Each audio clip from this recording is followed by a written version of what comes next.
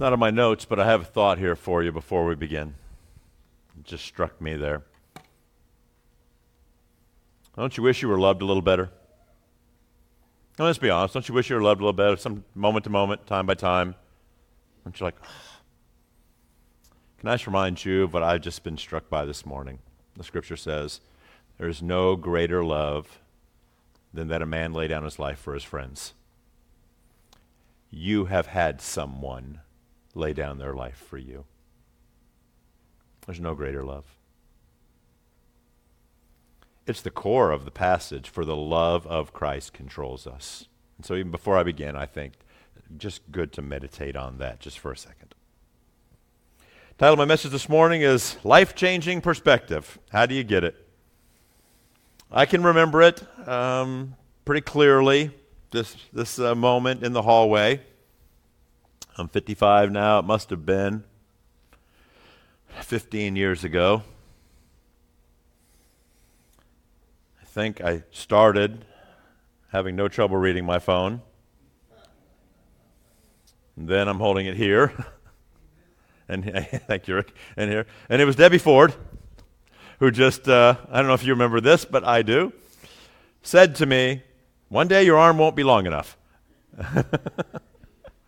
And then I graduated. Right? Diminishing eyesight is this idea of losing perspective, right? It's funny how the eye works. Everything works, but the lens gets warped. And so the light gets refracted before or after the retina. Everything works, but the light hits at the wrong spot, and we see wrongly. I contrast that with opportunities that you've had in your life, too, to see more than you've ever seen before. Have you ever been to a scenic vista? A year and a half ago, Lori and I and my 3 youngest children, this is the vista from Mount Carmel in Israel, one of the highest points in Israel. Israel is a country about the size of New Jersey, and in the north, Mount Hermon sits 7,700 feet above sea level. Mile and a half above sea level.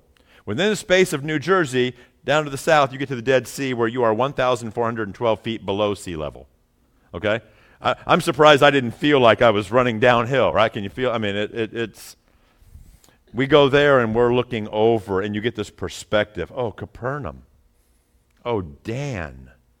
Oh, the Sea of Galilee. You have an experience like that in your life where you're like, oh, I found perspective. I found understanding. I found the big picture. And certainly, the idea of stargazing. This is not from our trip to Haleakala in Hawaii on my sabbatical. It's just a stock image. But you've gone, surely, to a place with less ambient light, a place where you can see the stars, a place where you see that there are lots more than you can see in Indianapolis. And it's beautiful. Well, what's the point? Well, it's great to see clearly, isn't it? It's more helpful. Light is better than darkness. Clarity is better than the alternative. Well, how do you get a clear perspective on spiritual matters? How do you see the most important things? Well, the text is going to tell us this morning that being in Christ gives us the best viewpoint. And my call for you today, before I begin, and my call to myself is this. As I've been reading 2 Corinthians and meditating on it, I've just become convinced that we are all too comfortable in this life right now. The ideas and language that Paul has used should be a little shocking and jarring to us. Do you feel naked? Do you feel a little naked? Being in this life and not in the next? Not yet clothed with what you should be? That's a pretty strong image, isn't it? The idea of nakedness. We live in a tent, not a home. It's transient. We're not where we should be. Today we're going to see that we are called ambassadors. That means we represent a different country. It pulls on the idea that Paul spoke of to the Philippians when he spoke of our citizenship not being American, but being in heaven. But we don't feel this in life. 2 Corinthians said that we groan. We should groan. I know we all groan sometimes. We should long to be out of the body, Paul said last week. That what is mortal might be swallowed up by immortality. We have this treasure, this gospel ministry in, what was the metaphor? Jars of clay. Breakable, perishable. Listen to the words of Jesus selected from John chapter 14 through 16. He said, "If I go and prepare a place for you, I will come again, and I will take you to myself, that where I am, you may be also, somewhere else." He said, "I will not leave you as orphans. I'm coming to get you." He said, "If the world hates you, know that it has hated me before it hated you. If you were of the world would love you as its own, but because you are not of the world, but I chose you out of the world, therefore the world hates you." But we're trying to live in peace. And at the end of chapter 16, the last verse that Jesus, in his discourse to the disciples there before he went to the cross, he said, "I have said these things to you that in me you may have peace. In the world you'll have tribulation. But take heart, I've overcome the world." Do you feel it? Here and there, us and them. I think we're a little too comfortable. So how do we get this perspective of valuing the next life more than this one? And I think our passage this morning gives us 4 points. Now, they're not 4 points to Paul, I will tell you. Paul is on a riff.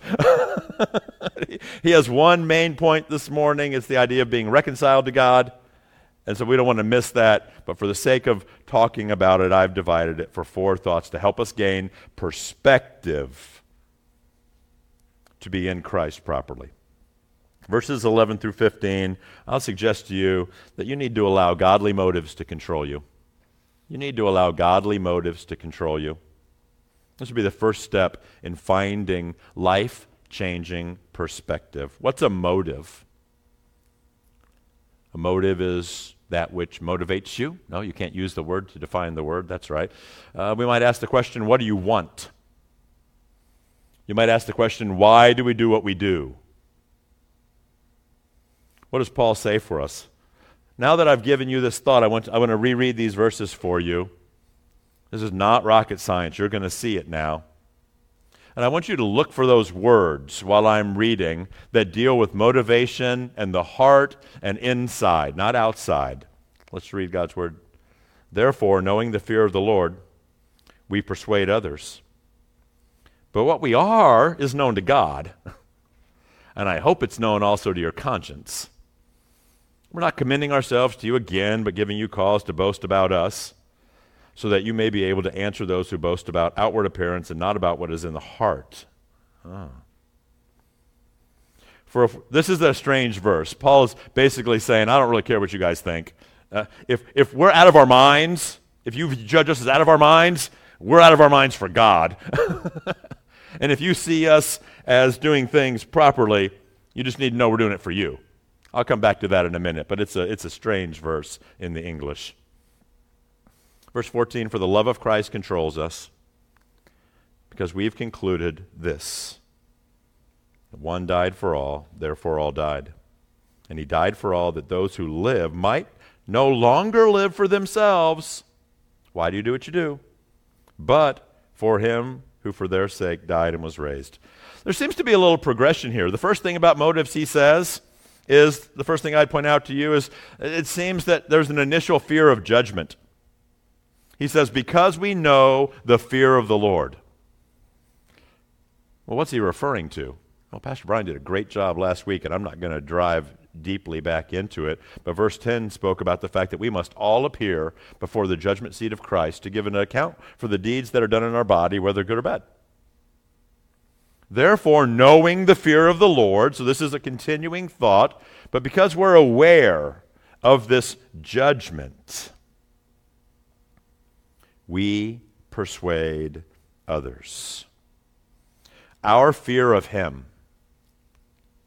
Now, fear of the Lord is something that has been taught on again and again and again. Those who are in Christ have no need of a ghastly fear of the Lord.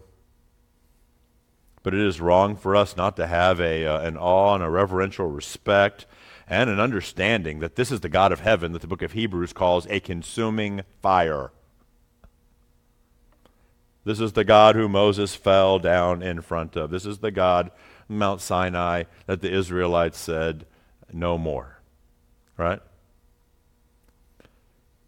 But that's not how we live. Does it move? Does it transition? What else becomes aware in our motives? How do our motives grow? How do you allow godly motives to control you? Well, in the second half of this verse, of verse 11, not only do we know the fear of the Lord, but he says this interesting thought. He begins to think about God's omniscience and our conscience. But do you think about this? When you think about, have you ever tortured yourself like this? I'm trying to do what's right, but am I doing it for the right reasons? All of us have battled this, right? Motives, trying to be purely motivated. And it becomes really, really hard. It becomes really, really uncomfortable sometimes when we think about the idea of God's omniscience, that God knows everything. Have you ever been praying to I can distinctly remember a time in my life when I was not trusting the Lord. And I knew I wasn't trusting the Lord. It had to do with a job transition, polite way of saying getting fired, and Lori being pregnant with our eighth child. So I read F7, and I'm just like, how long ago was this? 2008. And so I'm just like stressed out. I know I shouldn't be stressed out. I know I should trust the Lord, but I can't hide from the Lord. Why? God is omniscient. I distinctly remember dealing with that in one particular way while I was praying. I think I finally, just in frustration, said, not one of my finest moments, Master, don't you care that we're perishing? Like I was the disciple in the boat, drowning. And then I'll tell you, I'm just self-aware and dramatic enough and an actor and everything that I immediately went like this. I knew it was wrong to say that to the Lord. But it was also wrong not to admit that this was how I was feeling. The Lord lays us open. He knows what is in our hearts. His Spirit helps us. An awareness of God's omniscience helps purify our motives, helps move us from immature motives and selfish motives to godly motives. So this idea of God's omniscience. Remember John? One of the early verses in John, we were preaching through that. How long ago was that? Is that like 4 years now? I don't know. That little verse that was really important, John chapter 2. Now, when he was in Jerusalem at the Passover feast, many believed in Jesus' name when they saw the signs he was doing. But Jesus, on his part, did not entrust himself to them because he knew all people. And he didn't need anyone to bear witness about man because he himself knew what was in man. So striking. Well, these things begin to build together, and he gets to verse 12, and he says, this is interesting, because Paul has been passive-aggressive defending himself to the Corinthians this whole time, right? And the later we get in the book, it's going to happen again. His relationship with the Corinthian believers was somewhat contentious. But that's not his point here. This is what he says in verse 12. It's a quick aside. He says, I'm not doing this again. Do you understand? This is not what I'm doing. I'm not commending myself to you again. Okay? But I'm giving you a chance now with these words. I'm not saying we're not like the super apostles. I'm not on that riff right now. You understand? I'm doing something different. But what I am doing is giving you cause to boast about us. Why? So that you may be able to answer those who boast about outward appearances and not what is in the heart. Again, about motives. Again, about motives. There's a diminishing of human opinions. Paul doesn't care as much about what everybody else thinks. You ever been motivated by what everybody else thinks? Everybody is. In Dr. Ed Welch's book, When People Are Big and God is Small, he takes us on a little journey from how teenagers call it peer pressure, and sometimes we as adults call it people-pleasing. And when it gets really bad, they'll put a label on it and call it codependency. But at its core, it's what the Bible calls the fear of man. and it calls it a trap and a snare. Hence the title of the book, When People Are Big and God is Small. And in this first idea of finding godly motives, I'm almost taking you through a progression of how you get from immature motives to godly motives. One of the most fundamentally immature motives you'll see in a moment is this idea of fear. Just reactionary, not strong. Not aware of what anyone else thinks, not even aware of what God thinks, his omniscience. Slaves to the opinions of others. And Paul basically says, like I said before in verse 13, hey, if you think he was accused of being crazy all the time. The Corinthians said all kinds of disparaging things about him, and he's throws it back in their face and says, hey, if we're beside ourselves, this is the cultural expression for out of our mind. If we are insane, if you think we're insane, you get this, don't you? Have you ever lived it? People find out I give money to the church, and they're like, are you insane? People find I get out of bed early on Sunday morning and go to church, and they're like, are you crazy? Right? Oh, people find out I don't just live to indulge myself as though my God were my stomach, Philippians 3. I try to live for other people. And the common response of people is, you're crazy. This is something we can identify with. It's not some esoteric thing. Paul says, if I'm out of my mind, it's for God. Yeah.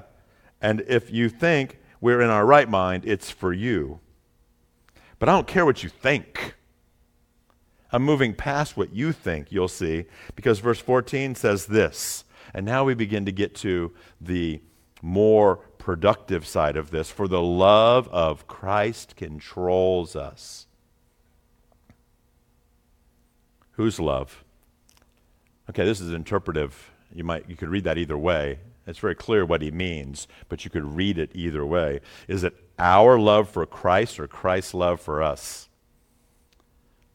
Well, I will tell you in the context and in all of Paul's writings, it's very, very clear. It's Christ's love for us. We love him because he first loved us. I'm not suggesting that you don't love Christ, but I'm saying the thing, the motive that will grab hold of your heart and warm your soul and bring you strength and godly motives is the knowledge of God's love for you, which is the exact opposite of fear.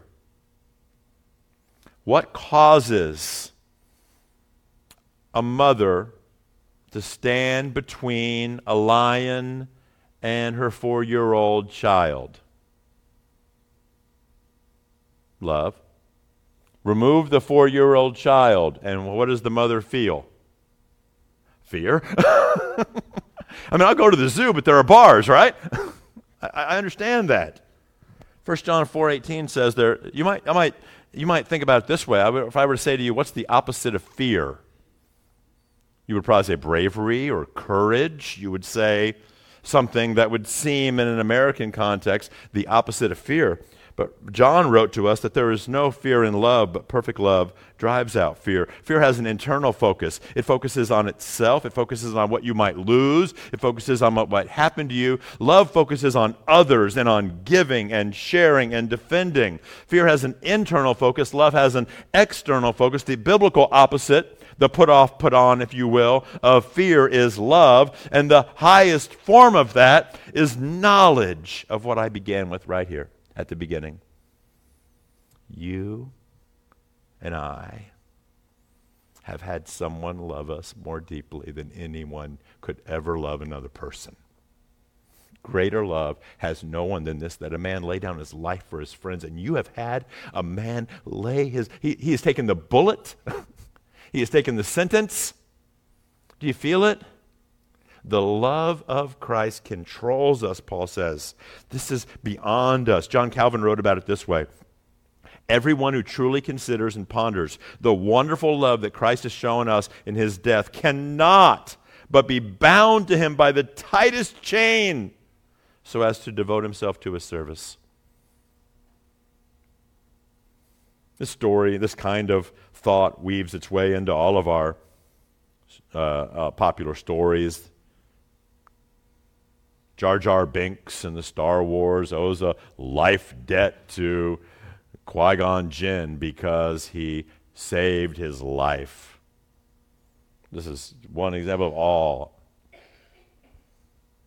And where does it end up?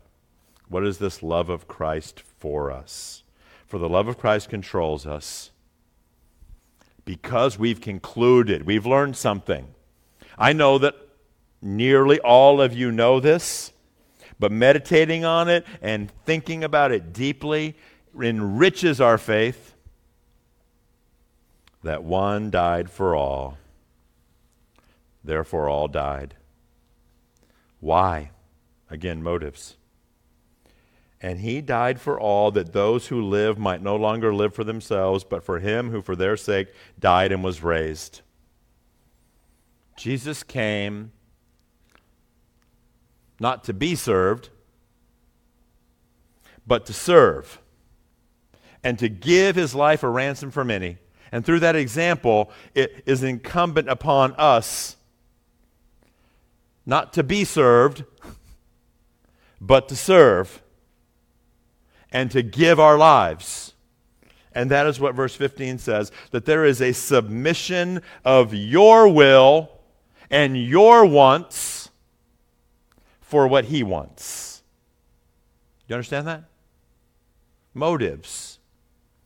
And then what happens is, in this whole idea of motives, ultimately, the love of Christ what's the word?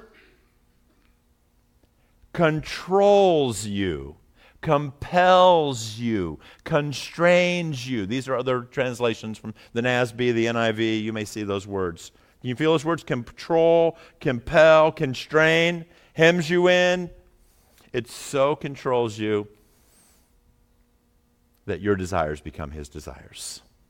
Your motives become his motives. This is the evolution of life. This is part of the spiritual process. How do you gain life-changing perspective?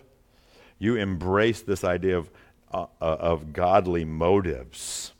But not just that. And now, like I said, this is the progression, right? So I've divided, and let me give you a second one. Time is fleeting fast. Second thought in finding perspective is you must disregard your earthly opinions and values.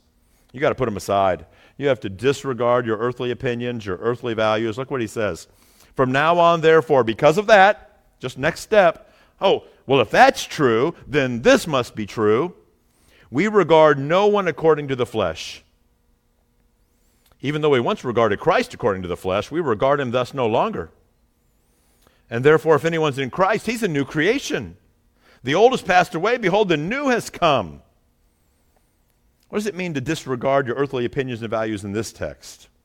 Well, it's very obvious. We must not see people simply in terms of their humanity. I can't look at you and say, I can tell by the clothes you wear, the car you drive, the job you have, your level of education, the way you speak. I can't make value judgments about that. I cannot only see people simply in their humanity. Paul is going to say this again in 2 Corinthians 10. We'll get to that in a few months. He says this, not that we dare to classify or compare ourselves with some of those who are commending themselves, but when they measure themselves by one another and compare themselves with one another, they are without understanding. They don't know what they're doing. If you actually draw value and prestige and honor, or feel weak and diminished and insignificant because of your comparisons with one another, Paul says you don't know what you're doing. You're living life wrong. You're doing it wrong. You must disregard your earthly opinions, earthly values. Instead, how do you see people? I don't have time to go into all of that today, but I can tell you this. This is the most fundamental way that you should perceive people around you. Listen to the words of Colossians chapter 1. God has delivered us from the domain of darkness and transferred us into the kingdom of his beloved Son. In him we have redemption, the forgiveness of sins. Friends, some people are in and some people are out. Some people are in darkness, some people are in light. And this is the first and most fundamental way that you should view other people. Do they know Christ? Are they in Christ? This is the first way you should see the clerk at Speedway, the counter girl at Kroger, the person on the other end of the phone, your tax accountant. This is the first and most fundamental way you should see your boss, your coworkers, your employees, your friends, your acquaintances, your children, your spouse. Are they in Christ? We must not see people simply in their humanity. Paul even says, I used to think of Jesus this way. Do you see that? Even though we once even regarded Christ according to the flesh. Do you know what Paul's talking about? Before Jesus met him on the Damascus Road, a persecutor of the church. He regarded Jesus as the false prophet, human, dead. He gives a little personal testimony there. I used to diminish Jesus. I don't anymore. It's become the all-consuming thing in my life. Incidentally, many people, how they regard Jesus has a whole lot to do with their worldview.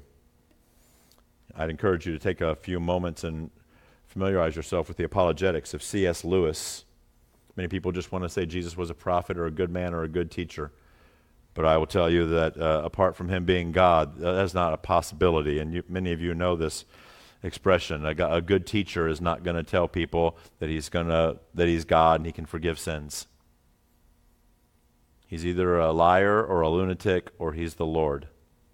But the idea of just being a good teacher, how you regard Christ is so important. And now we come to this famous verse. We must not see people simply in their humanity, but we must learn to see people spiritually. If anyone is in Christ, he's a new creation. The old has passed away. Behold, the new has come. The Corinthians sometimes held Paul in contempt, didn't they? Because of his external appearance being unimpressive. Do you remember that? And Paul writes to them, and he says, you shouldn't judge me or any Christian based on worldly external standards. You have to look at the heart, the inside, the conscience. And what's true of every human heart, one or the other. If anyone's in Christ, he's a new creation. The old has passed away. The new has come. The new creation is a beautiful expression of a great theological truth.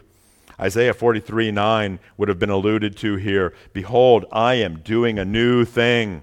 Now it springs forth. Don't you see it? I will make a way in the wilderness and rivers in the desert. Isaiah 65 also says, behold, I create a new heavens and a new earth, and the former things shall not be remembered or come to mind. Isaiah prophesies that a time is coming. Israel will forget about the hardships of God's judgment. They won't think about captivity. God is going to make a new heaven and a new earth that's going to be so full of glory and so full of goodness that all the past troubles will no longer come to mind. Do you believe that? You believe that when God makes something new, it'll be pretty good? I think so. And yet, this prophecy, while it is all focused on the future, when Paul talks about this new creation, he says that the new creation is already entered into the experience of anyone who is in Christ.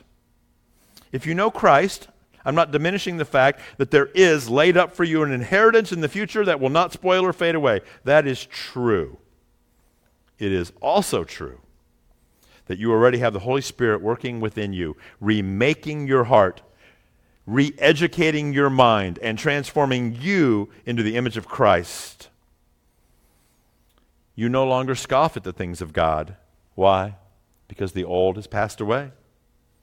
New things are come. Yes, your outer man may be decaying and passing away, but your inner man is being renewed day by day. The inward reality that the Holy Spirit has already taken place and has already taken residence in you takes what was spiritually dead and makes it spiritually alive today. And Paul says in this idea of disregarding human values that this is true of every Christian. We should not look at other people and their external characteristics and think that we can judge what they really are. Judgments, Paul says, based on external characteristics that are viewed only with the eye, he says you don't know what you're doing. It's essentially worthless. You have to train yourself to see spiritually, to see what is in the heart. One day, Isaiah 11, the glory of God is going to cover the earth like the waters cover the sea. That would be great. Until then, that new creation is already breaking into your heart as the gospel, through the gospel. It's small and inconspicuous in some ways, and it is always true. We must not judge that way. Kent Hughes says, this is why we no longer regard Christ or his people according to the flesh. We regard them with gospel regard. Believers are new creations in Christ. We've been brought forth in the Exodus out of the bondage of the old man. God is our God. We are his people. We know him. We are forgiven.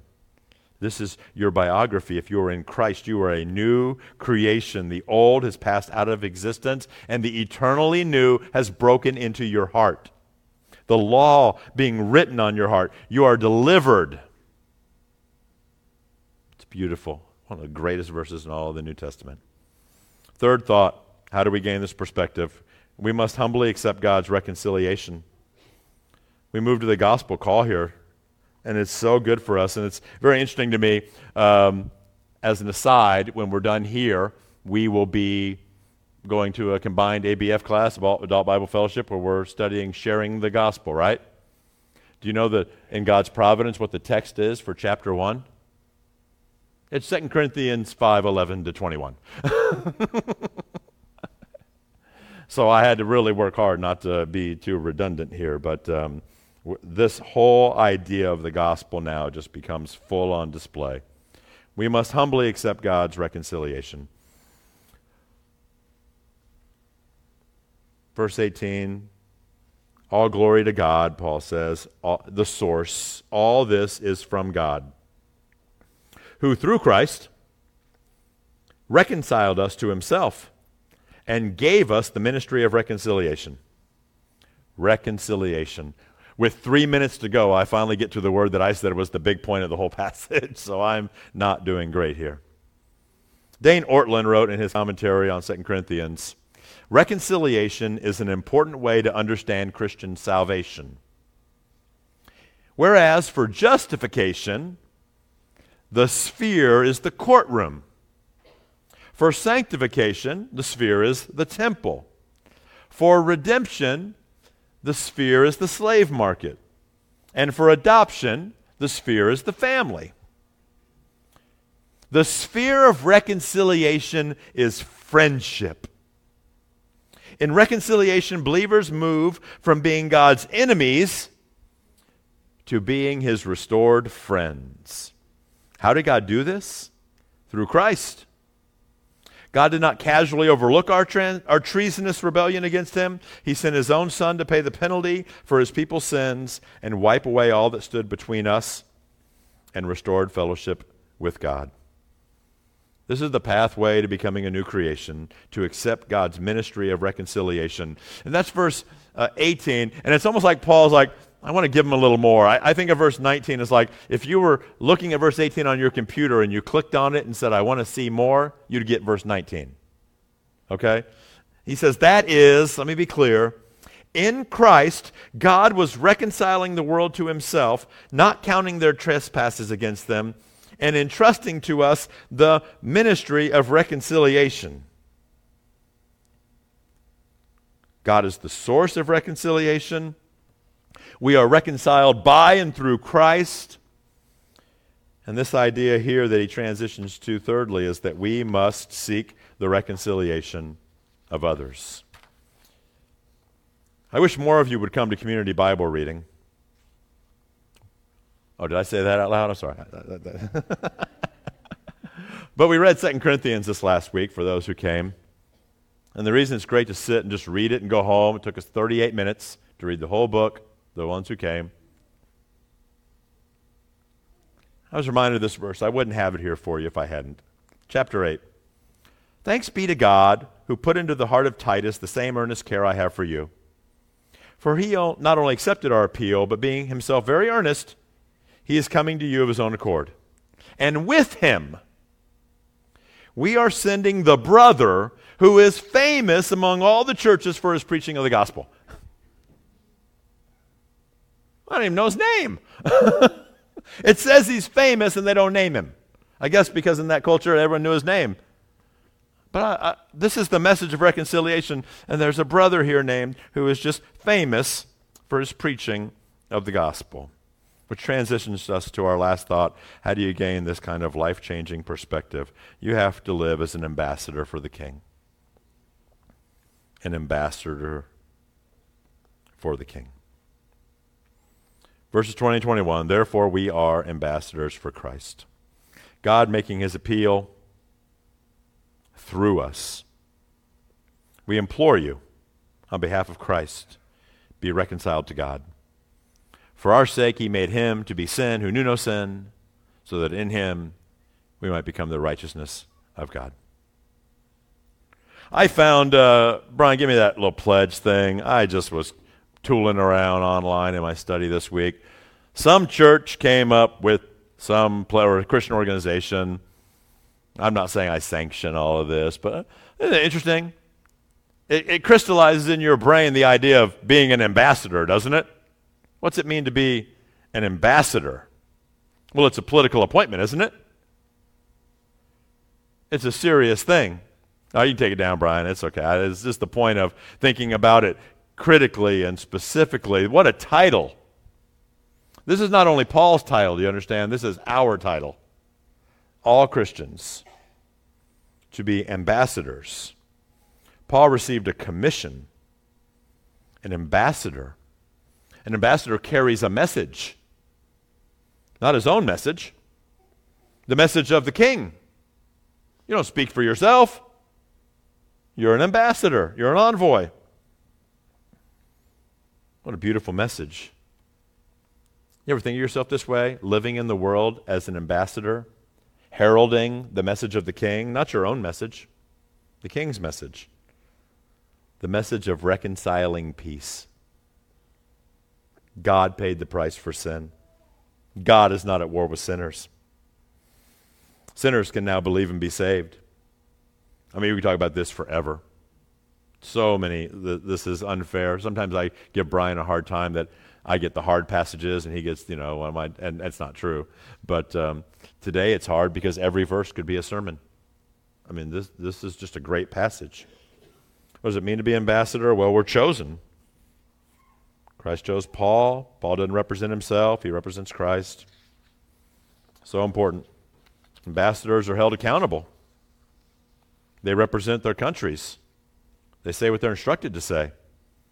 They know that one day they'll give an account of their work. And that's the message of the church today, is that we would share that message of reconciliation. God in Christ, reconciling the world to himself. What a privilege.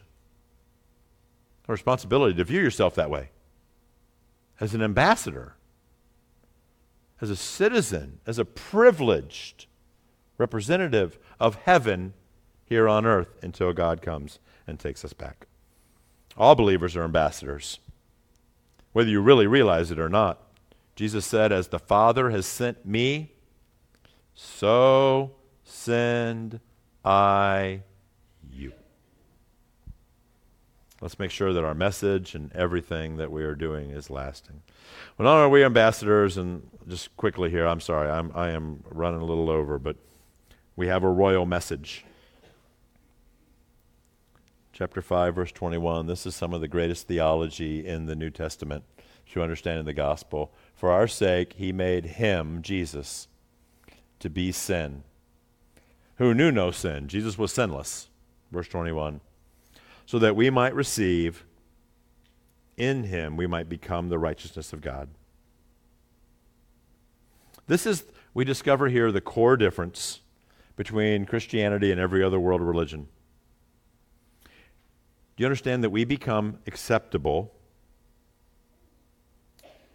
in God's sight not by what we do, not by what we bring, but what Christ does for us?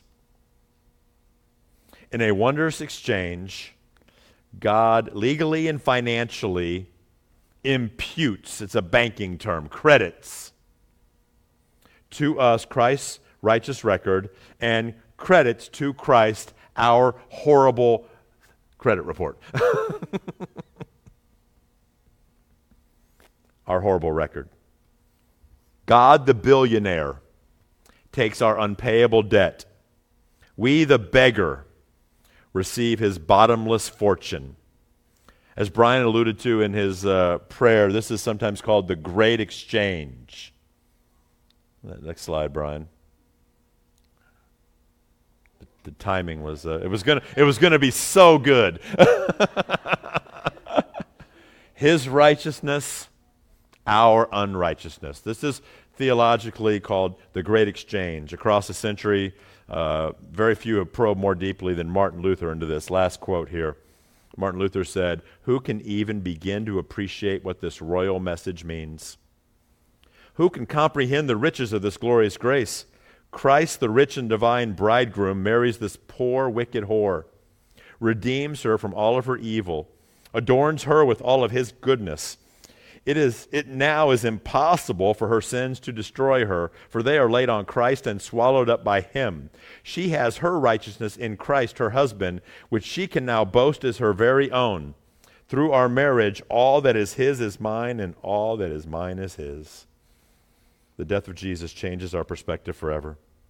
It changes how we see our own lives. It changes who we serve. It changes our attitude towards the people around us. It changes our view of Christ and our relationship with God. And the resurrection of Jesus must change our understanding of the times we live in as well. In Christ, we can no longer think about anything the same old way anymore. We are too comfortable in this world. And we need to realize we are pilgrims. And I'm the first one who needs to think about it differently.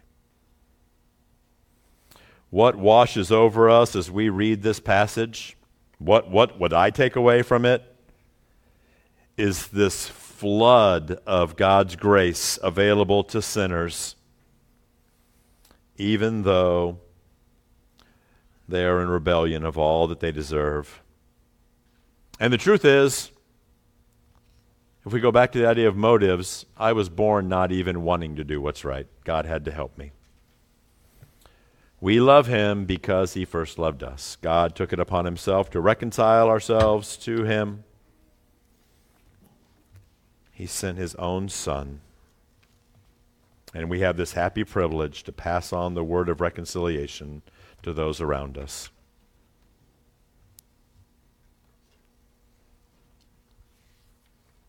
The love of Christ for you